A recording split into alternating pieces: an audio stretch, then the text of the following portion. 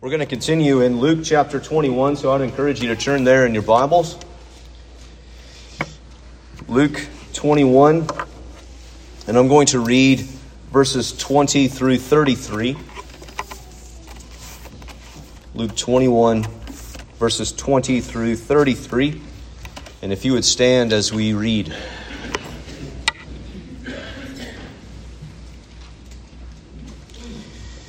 But when you see Jerusalem surrounded by armies, then recognize that her desolation is near.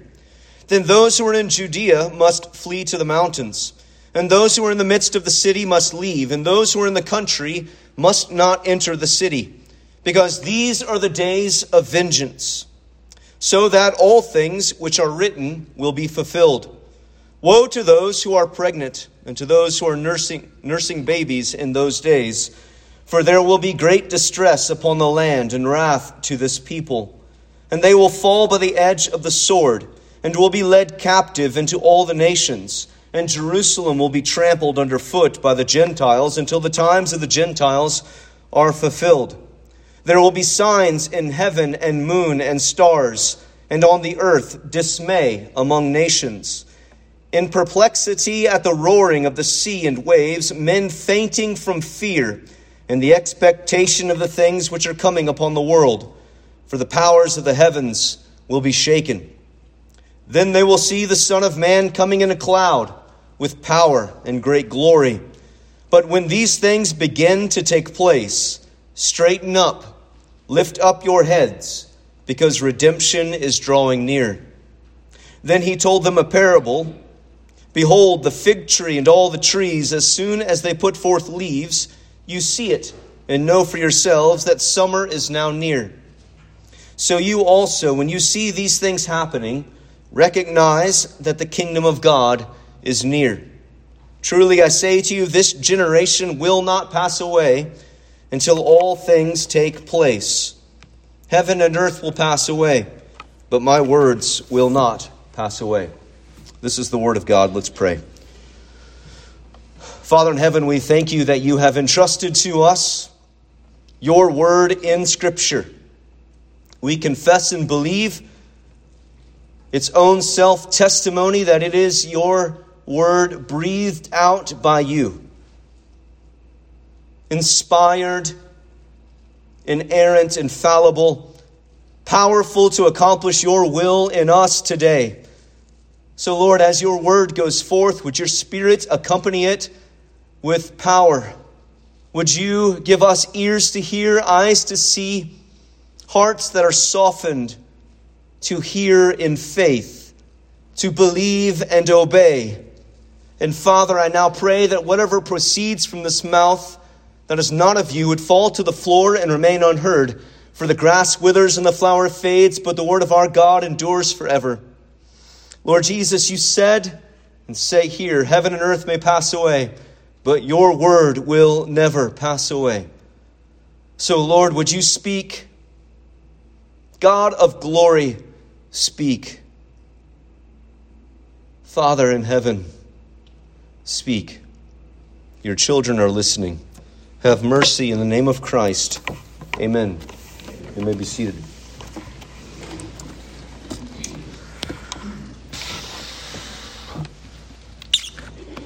One second. There was a time that I thought I knew what this passage meant. And then there was another time that I realized I didn't. And now I've arrived at what I believe that it says. And it's not about what you think it's about. It's not about what you think it's about. As a child, I grew up in a Southern Baptist church, and I can't say I remember a sermon on the end times, but I was entrusted when I don't remember when they came out, late high school into college, I was entrusted with the Left Behind series. You guys remember this? Tim LaHaye and I don't know, Jenkins, maybe. And they give you, for a high schooler, it was compelling reading. I have not come back to them in a long time. But the ideas that are put forward there and the interpretation of Scripture presented there has, if you will, locked down much of Southern Baptist life, churches, and also just American Christianity in general, of how we understand what God is talking about in His Word here and what God is going to do at the end of the age. And that is, at the very least, it's problematic because there are many Jesus-loving, God-fearing people who preach things like this. And so I'm probably going to say something today that, one, disagrees, if you've been in the church for a long time, disagrees with what you think you know. And two, it's going to disagree with very popular and godly preachers. So a divergence here is not a divergence upon the articles of the gospel. To differ on how we see the end of the age and the end of time and space, the end of the world and Jesus' second coming, ought not set acrimony between brothers and sisters in the Lord. There's room here, okay? So I'm going to put forth my best effort to understand this passage of Scripture that God in His providence has brought us to today. But I also recognize that I don't have all the answers, and that you might have good reason, good faith for believing otherwise than me. But I would ask you humbly that you consider the case. Okay? Can you do that? So as we established last week, this is called the Olivet Discourse. This is in Jesus' final week on the planet before His second coming, which is interesting. But this is He's come into Jerusalem, the triumphal entries happen, and now we're in what's called Passion Week or Holy Week. He's in Jerusalem for the last time. He's in Jerusalem for the last time, and He begins to teach, and His station of teaching during this passage is the Mount of Olives, so it's called the Olivet Discourse. And we read, as we talked about last week, when we look up into the question that's asked to Jesus in verse 7, Teacher, when will these things happen? When will it happen that the stones of the temple will be cast asunder? When will it happen that the temple worship will cease? When will it happen? What will be the sign that these things take place? And so Jesus enters into, after verse 7, where we went from there through verse 19 last week, that He enters into an opening up of showing that it's yet to happen. If this is around 33 AD, what Jesus is talking about in the destruction of Jerusalem and the destruction of the temple is ahead of them chronologically. And now it is behind us chronologically. He's looking ahead to the events that culminate in 70 AD when the Roman armies finally roll in, crush Jerusalem, tear down the temple, and Jerusalem and the Old Testament system is crushed and done away with under the judgment of God. And so last week we talked about in between now there are certain things that we can look at then, not as indicative of the end of the age, saying, hey, there's a war in the Ukraine, therefore Jesus must be coming back. That's not how we're supposed to look at history. That wars and rumors of wars are symptomatic of this age until Christ's coming, until Christ establishes His kingdom on earth. Wars and kingdoms nations and kingdoms going to war with each other is endemic. It is a part of this world. So is things like persecution for Jesus' people. And so when we come to verse 20, there's a shift in the language. But when you see Jerusalem surrounded by armies. So He's talking about all these things that are sort of surrounding these, and I'm going to say last days in terms of the last days of Jerusalem. There's going to be persecution. You're going to be betrayed. You need to endure. God's going to preserve you. But when you see Jerusalem surrounded by armies, and there was a literal siege that surrounded Jerusalem. Vespasian, the general of the army, had been recalled to Rome after Nero's death. And so he would eventually become emperor. Titus was left in control of the army, and they besieged Jerusalem with horrific results.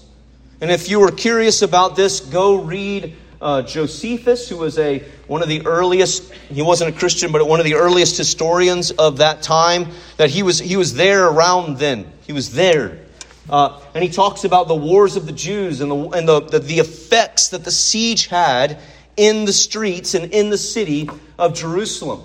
Because in the streets in the city of Jerusalem, there were divisions. You had all of the sects and the divisions that you see in the New Testament, but they're exacerbated. The Pharisees and the Sadducees and the Zealots, and they're warring with each other. And then the Romans come and they besiege the city, and there's no food, there's no water. They're eating each other, they're eating their children. It's horrendous. Awful and horrendous. When you see Jerusalem surrounded by armies, then recognize that her desolation is near. So when the Roman army encamps around Jerusalem at the culmination there of the Jewish-Roman wars, this is the desolation of Jerusalem. This is a little while later, these are the days of vengeance. You remember, go back to the parable. Go back to the parable of the vineyard owner in chapter 20 that we talked about. Do you remember this story? There's a man who owns a vineyard. He goes off and he puts tenant farmers in charge of it. And he goes off and then he begins to send his servants back in order that he might rightfully receive some of the fruit there. But what do? They abuse them, they beat them up, they cast them out. And then finally, the owner of the vineyard says, I'm going to send my beloved son. Surely they'll respect him. And what do they do to the beloved son? They cast him out and they kill him. And here we have God's gracious, merciful sending of his prophetic witness to the people of Israel, to the Jews, saying, coming, and you can read the prophets. Read them. Read Isaiah and read Ezekiel and read Daniel and read Jeremiah and repent. Repent. You're under judgment. Repent. And God sends his prophets, and he sends his prophets. And the people of Israel, the Jews, continue to reject. They continue their own way. And so finally, in the order of the redemptive history of God, he sends his only begotten Son, his one and only Son, he sends. And we know how that turned out. But you remember, in the parable, after the vineyard growers, or the tenant farmers, after they destroy the Son, how does Jesus make the turn? Verse 15 of chapter 20. So they threw him out of the vineyard and killed him. What then will the owner of the vineyard do to them? He will come, verse 16, and destroy these vine growers, and will give the vineyard to others. AD 70 is the destruction of those that were once entrusted with the vine of God, with the covenant promises, with the oracles of God. Their continued rejection that culminates in their rejection of Jesus as Messiah. That rejection of Christ is, if you will, the final nail in the coffin. And so the days of vengeance is the destruction of the Old Testament people in the Old Testament way. To open the door that God is going to entrust this to others. These covenant promises. And so our passage up to verse 24, then Jerusalem will be trampled underfoot by the Gentiles until the times of the Gentiles are fulfilled. So that the promises of God are extended to the Gentiles, to the non-Jews. The days of vengeance. And what Jesus is doing here is that before his own death and his own resurrection and his ascension to the right hand of God the Father, that Jesus is operating as a prophet. and as the prophet. And so that Jesus' prophetic ministry, which has been working throughout his earthly ministry, but as Jesus' prophetic ministry culminates here in his prediction, his prophetic foretelling of the destruction of Jerusalem. And so now we can put Jesus' prophecies to the test. We can put them to the Deuteronomy 18 test. Right? God's going to raise up a prophet like me, Moses says. But the test of a prophet, if he says something's going to happen and it doesn't happen, he's not a prophet, he should die. Jesus says something's going to happen and it happens. And it's the most dramatic happenings of God so far, judgment-wise, of God's interaction with his covenant people. So those who are in Judea must flee. The reaction to this is flee. That by this point, by the point of the army circling Jerusalem, it's like the two angels coming to Sodom and Gomorrah. The deal is done. Judgment is coming. Lot, get your stuff and your family and get out of town. Those who are of faith at this point are not those who endure in the city. It's those who endure as they flee. Because the days of vengeance, so that all things which are written will be fulfilled. That's a sermon in of itself that we don't have time to unpack this morning. But all the things written that God is going to finally and fully destroy Jerusalem. He's going to destroy the temple. He's going to cast it asunder. And dear ones, it's not going to be rebuilt like you think it is.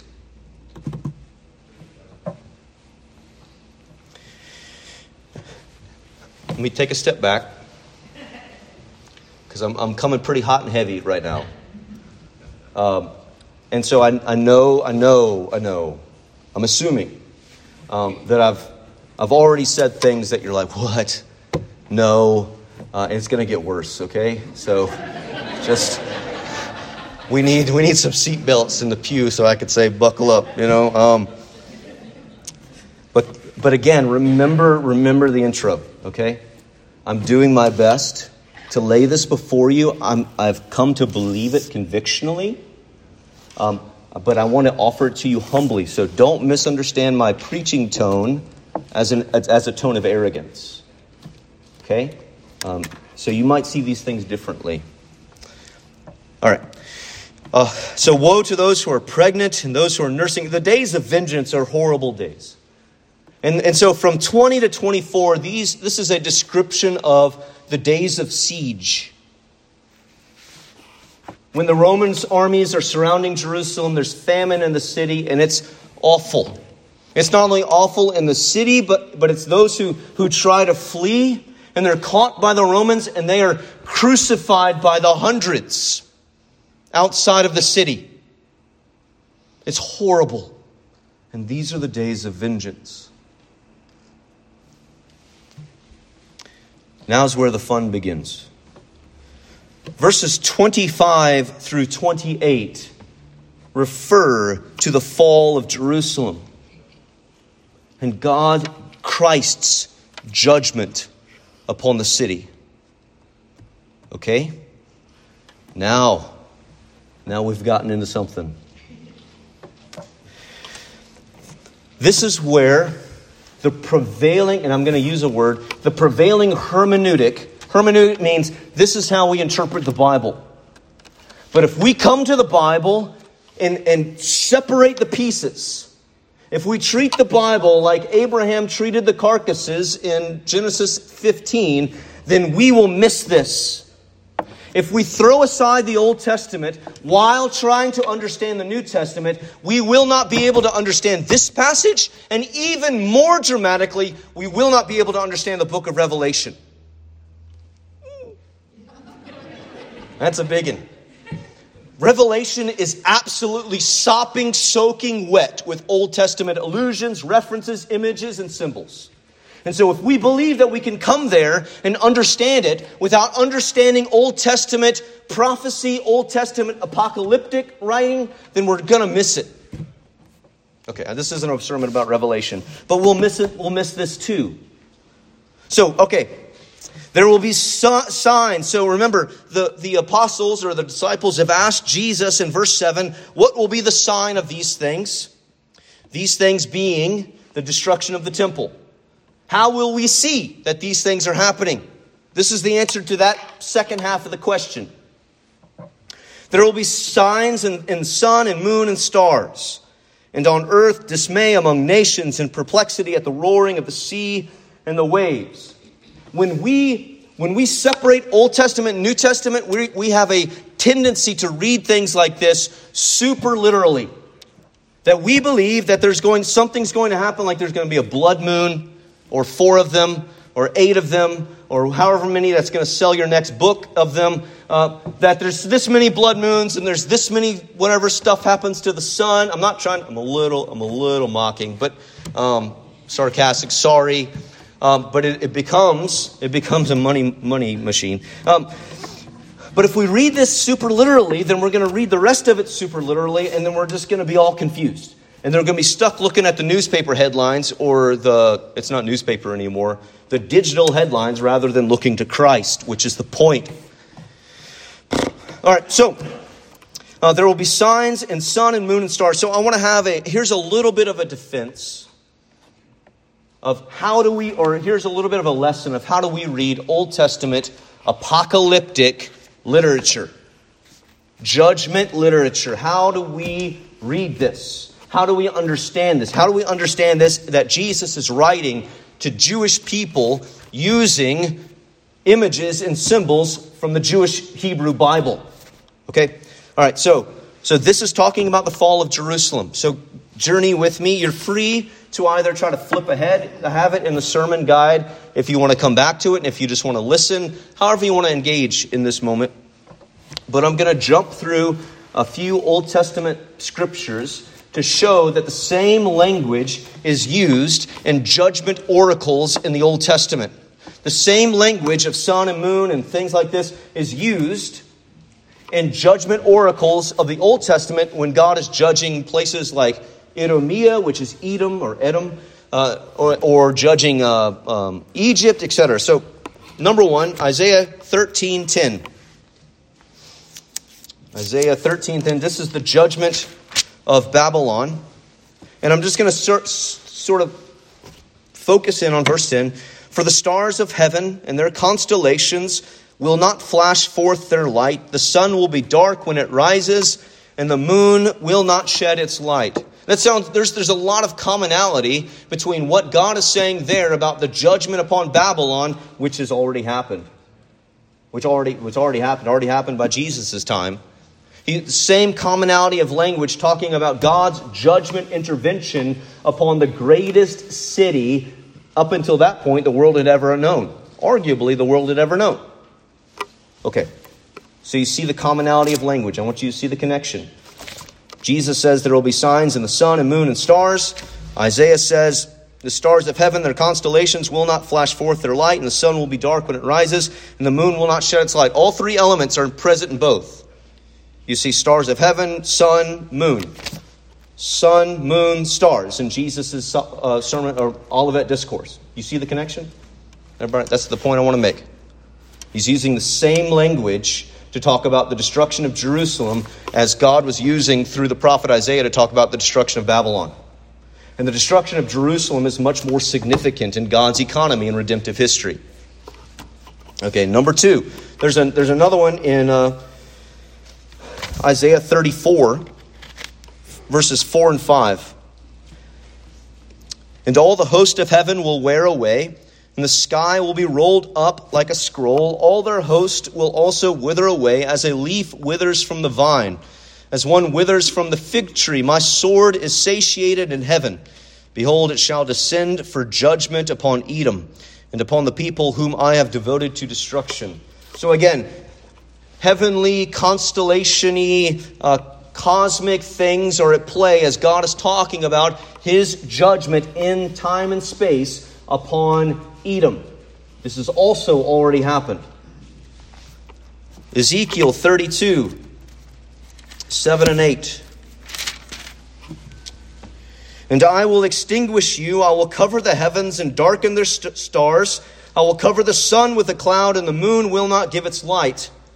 All the shining lights in the heavens I will darken over you, and will set darkness on your land. He's talking about judgment upon Pharaoh in Egypt. And notice all the elements are there. You have sun, you have moon, you have stars, you have shining lights in the heavens. All those things are part and parcel with God's apocalyptic prophecy, judgment oracles. So Jesus is entering into not a literal description of his second coming, but he's entering into an apocalyptic symbolic picture of his judgment upon Jerusalem and the Jewish people. When's the next business meeting? Motion from the floor. We need a new guy, which is fine. We can play that game. I wrote down Joel 2, but I'm not gonna chase that. But Joel 2 talks about blood and moon, all the stuff in the sky, and it's also quoted in Acts chapter 2. And so we see how they interpret it in Acts chapter 2 as an infallible interpreter. But I want you to chase that rabbit because I don't want you here all day. All right, so hopefully, and we're gonna do that again in just a second, okay? But I want you to see that Isaiah 13, Isaiah 34, Ezekiel 32, that they all bear the commonality that God is judging a rebellious people, that he's holding them accountable, and the way that the Bible describes that is with symbolism of the cosmic powers being shaken. There's more to be said there, but I'm not going to say it right now. But he's using symbolism of the cosmic powers being shaken. So when Jesus says there will be signs in sun and moon and stars and on the earth, dismay among nations, in perplexity at the roaring of the sea and the waves, he is introducing an apocalyptic, or an oracle, if you will, an oracle of judgment, a burden of judgment, a word of judgment. He's operating as a prophet, remember? And he continues in that prophetic stream as Christ the prophet. Jesus is our prophet, Jesus is our priest, and Jesus is our king. And here is our prophet proclaiming what's going to happen to Jerusalem. So, men fainting from fear, and you might be okay so far. Hope you're okay. I won't make that joke. Never mind. Men fainting from fear and expectation of the things which are coming upon the world, for the powers of the heavens will be shaken. Again, cosmic powers shaken, that this is a symbolic language of God's judgment upon real kingdoms, real places, real peoples. So he's using that language and he's leveraging it again upon the greatest moment of God's judgment that has thus far been meted out. It's upon the people of Jerusalem in AD 70. Now, verse 27. Then they will see the Son of Man coming in a cloud with power and great glory. But when these things begin to take place, straighten up and lift up your heads, because your redemption is near. I used to, and I'm sure you did too, you used to read that and say, this is Jesus' second coming. And there's nothing in the text that says Jesus comes to earth. Okay? And now you might feel like, well, that's a lame defense. But let's consider what the apostles and the writers of the Bible, inspired by the Holy Spirit, consider the Old Testament reference that they quote here. They quote Daniel chapter 7, verse 13, and I'm going to read 13 and 14, okay? So Old Testament, let's chase it for a second. And consider what's happening in Daniel 7, and then consider what Jesus is talking about. Daniel 7, verse 13. I know this is complicated, but hold on. It might get less complicated. It might get more complicated. We'll see where we go. Daniel 7, verse 13. I kept looking in the night visions, and behold, with the clouds of heaven, one like a son of man was coming. Pay attention here. Where is he coming? In Daniel chapter 7. One like a son of man was coming, and he came up to the Ancient of Days and was presented before him. And to him was given dominion, glory, and a kingdom, that all the peoples, nations, and men of every language might serve him. His dominion is an everlasting dominion, which will not pass away, and his kingdom is one which will not be destroyed. Where is the Son of Man coming in Daniel chapter 7? It is not to earth, but it is to his heavenly throne in his Father's presence. The Son of Man is being presented before the Ancient of Days. So when Jesus quotes that verse in Luke chapter 21, when he quotes that verse in Luke chapter 21, this is not Jesus' return. This is Jesus' enthronement. And in fact, if you have a King James version, I believe, it translates it an old-fashioned way, but there will be the Son of Man in heaven. It puts the in heaven right next to the Son of Man, appropriately, by the way. Okay, so Jesus is quoting his enthronement. And so part of his enthronement is his vengeance and vindication upon those who rejected and crucified him. A part of Jesus, right, we always talk about he's ascended and he goes to the right hand of God the Father. Yay, Jesus. But when he enters and he is enthroned as Messiah in heaven,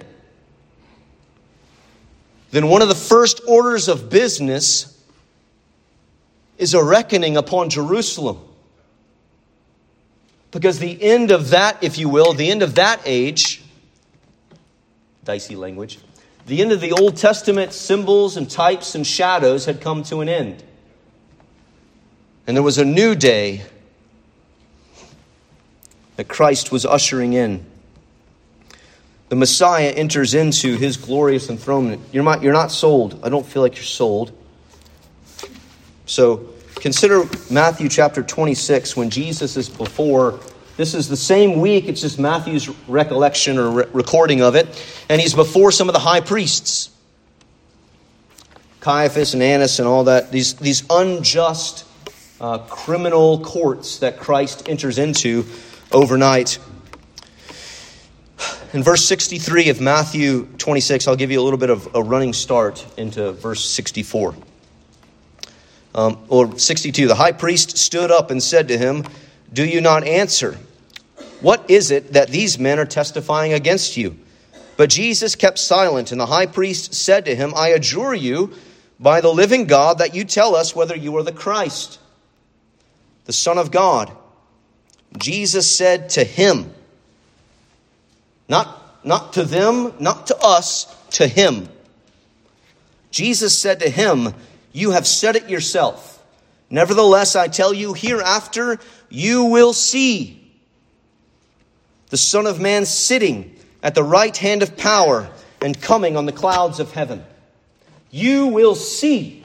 And what he sees is the destruction of Jerusalem, or at least the rising up of judgment upon Jerusalem and the Jewish people. He sees it because that enthronement means the putting down of God's enemies, as his enthronement continues to mean. He must reign until he puts all of his enemies under his feet. This is what Jesus is doing. He is subduing his enemies. He's either subduing them through the proclamation of the gospel and the power of grace in converting them, or he is setting them up for those who continue to reject Jesus for a day of judgment beyond the siege of Jerusalem. There are only two responses left to us as we consider Christ the prophet's work. We look back on Jerusalem and we say, how in the world could that happen to Zion? They had the Ark of the Covenant. They had the Ten Commandments sealed up. They had the worship. They had the sacrifices. They had the oracles. How could it happen to them? And we look at their history and we see how they rebelled. We see how they loved injustice rather than the justice of God. We see how they loved to worship Baal and Asherah and Molech and Chemosh rather than worshiping Yahweh. And it's so easy to look back on them and say, "Oh, I see now, you awful people." Well, church, wake up. We are not better. If we are by any degree, it is only by the grace of God.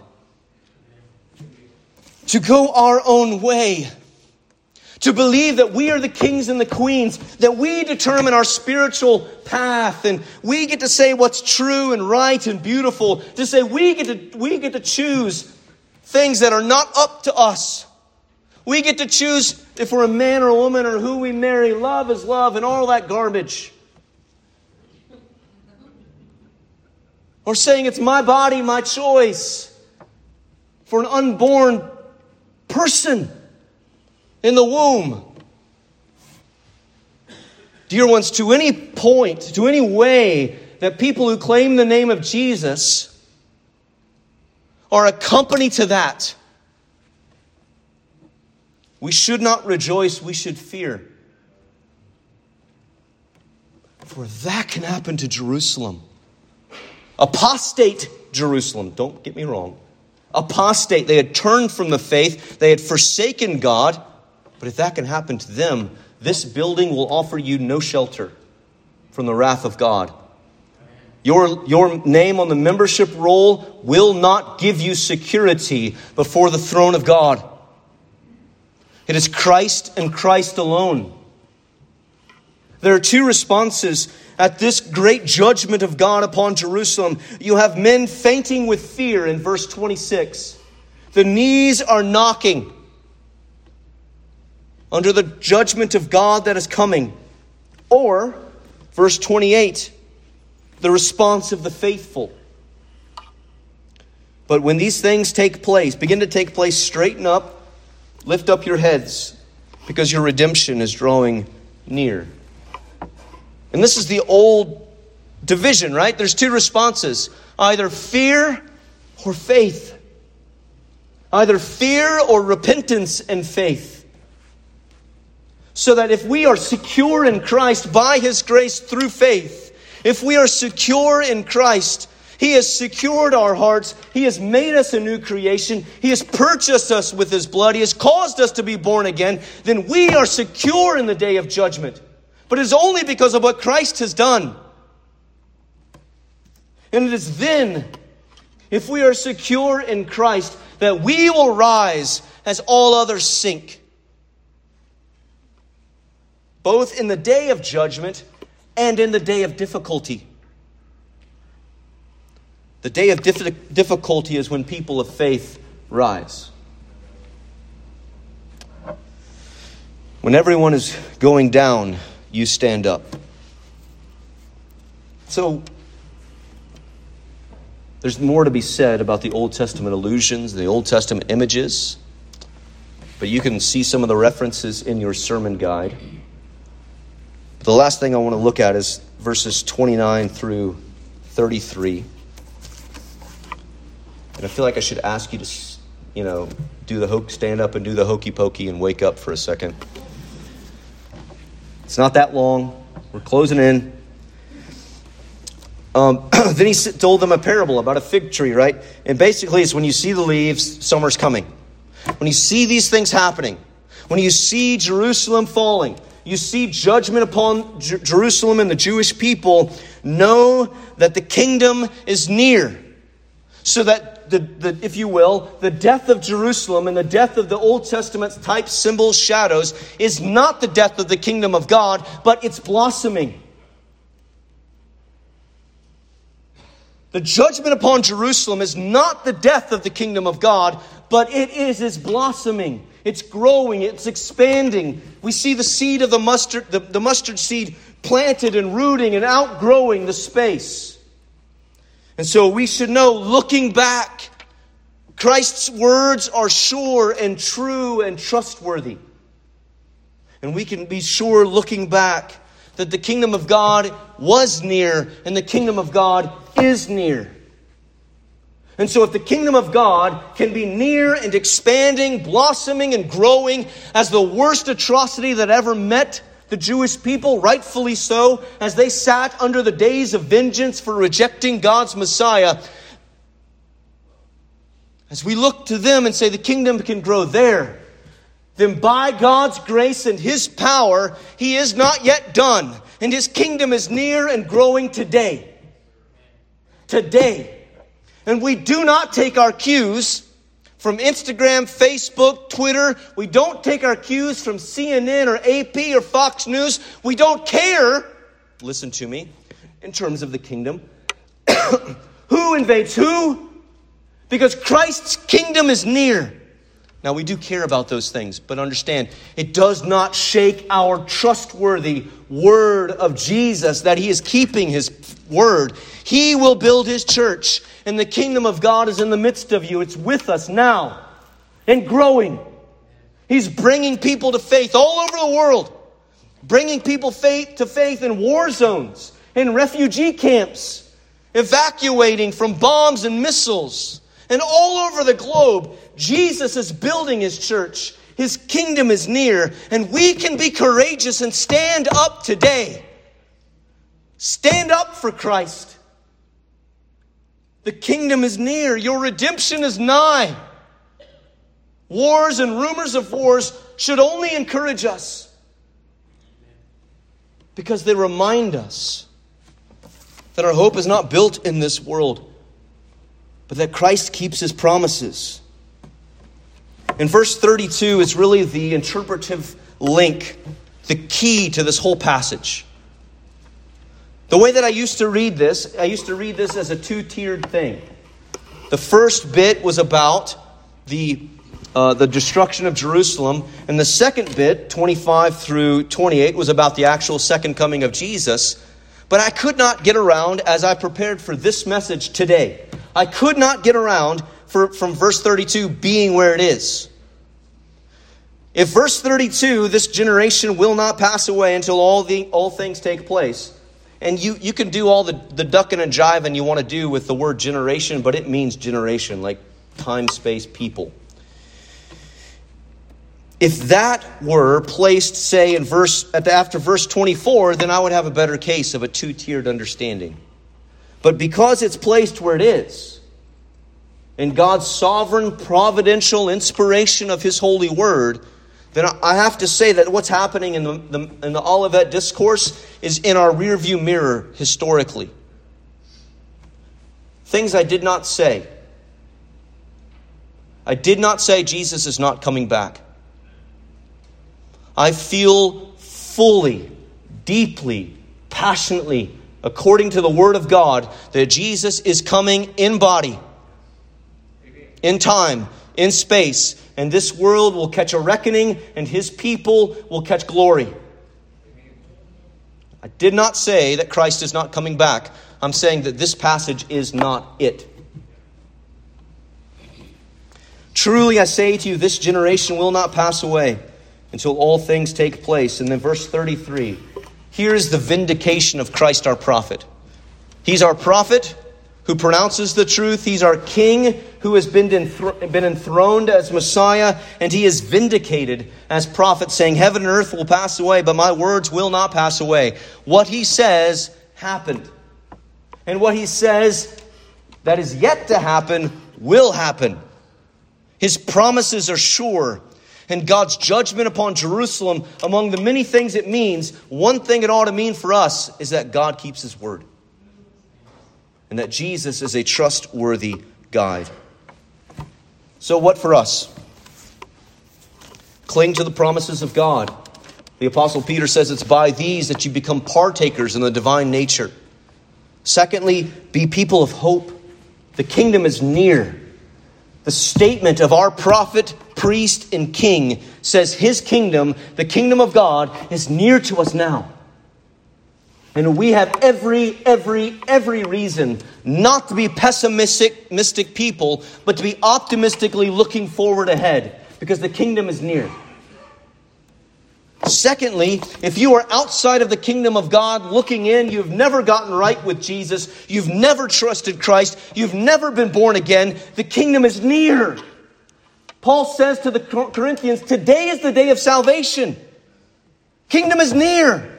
Repent and believe in Jesus. Leave off your sins and say Christ and Christ alone has died for you, has risen for you. If you would but trust him and partake in all of his glorious grace. It's for you if you will turn to him in faith. We have reason to hope, all of you. If you're outside of the kingdom, you can be in the kingdom today. If you're in the kingdom, then you ought to know, we must know, that though the kingdom is here now, it's not yet fully here. It will come, and He will come. And then finally, we ought to get to work. This transformed how I view the Olivet Discourse. And the Olivet Discourse shows up in Luke 21, Mark 13, and Matthew 24. And I want to take you to Matthew 24. And I'm going to read Matthew's record of this. Verse 29 through 31. But immediately after the tribulation of those days, the sun will be darkened, the moon will not give its light, and the stars will fall from the sky. And the powers of the heavens will be shaken. And then the sign of the Son of Man will appear in the sky. And then all the tribes of the earth will mourn. And they will see the Son of Man coming in the clouds of the sky with power and great glory. And verse 31. And He will send forth His angels with a great trumpet, and they will gather together His elect from the four winds, from one end of the sky to the other. What if this passage isn't talking about the second coming of Jesus, what if the angels there could be translated as messengers? You tracking with me? You might get really mad at me for this one. What if this is not the scene of the angels gathering up the elect? Like Michael and Gabriel and all those fellas. What if these are the messengers who are entrusted with the gospel, going forth into all the world, into the four winds, right? When the Bible uses four in reference to the earth, right? North, south, east, west, four corners. That the gospel of Jesus Christ must be pushed out. It must be spoken. It must be preached. It must be proclaimed. It must be lived upon in the world. Because God is still drawing His people. He's still doing the work of causing people to be brought into the kingdom. I'll remind you again as I close of the work of God in conversion. It's not just a rebirth, it is that.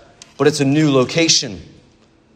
Colossians 1:13, that He rescues us from the domain of darkness and He transferred us into the kingdom of His beloved Son. But dear ones, there is no transfer if there's no gospel. They can't believe if they've never heard. That's New Testament 101. There will be no release from sin, Satan, and death until they hear the message of the gospel and put their faith in Christ. Our neighbors who are far from God, yes, they have all sorts of issues. But we have issues too. The only thing that separates us is the grace of God working in our lives, justifying us and growing us up in Christ. But what they need is not your heaping pounds of judgment. What they need is the message of hope. They need the real one, the true one. They need the bad news and the good news, but they need Christ's gospel. And this is how God gathers His elect from all the nations, through the proclamation of the Word of God. That's something we must be about here in Elgin, South Carolina, and we must be about it to the ends of the earth. So I know I've challenged you. I've challenged your thinking and your understanding. Whether or not I have convinced you, I probably haven't convinced you right now, if you were dead set in a different view of things. But I pray that this will be a rock in the shoe moment and you won't be able to forget it. And that God would, through His Word, remind us that His kingdom is near. Make us a people of hope, eager and urgent in our proclamation of the gospel to all that we meet. Let's pray. Father in heaven, we give You great praise and thanks. We thank You for Christ, our prophet, our priest, and our King. I pray, O Lord, if there are some who are here who are not in the kingdom, they are looking from the outside in, and even now they begin to long for the things of the kingdom. I pray that You would place in them a desire for the King, that they would look to Jesus, They would look to Christ and say, he who was crucified for them. He who was raised to give them new life. I pray for your children, your saints.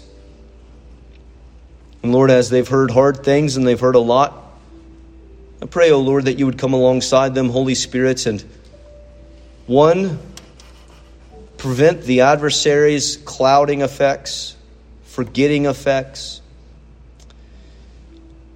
But that, God, through this, you might create in them a greater love for Jesus,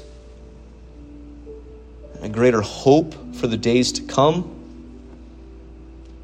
and a greater urgency to be about our Father's business.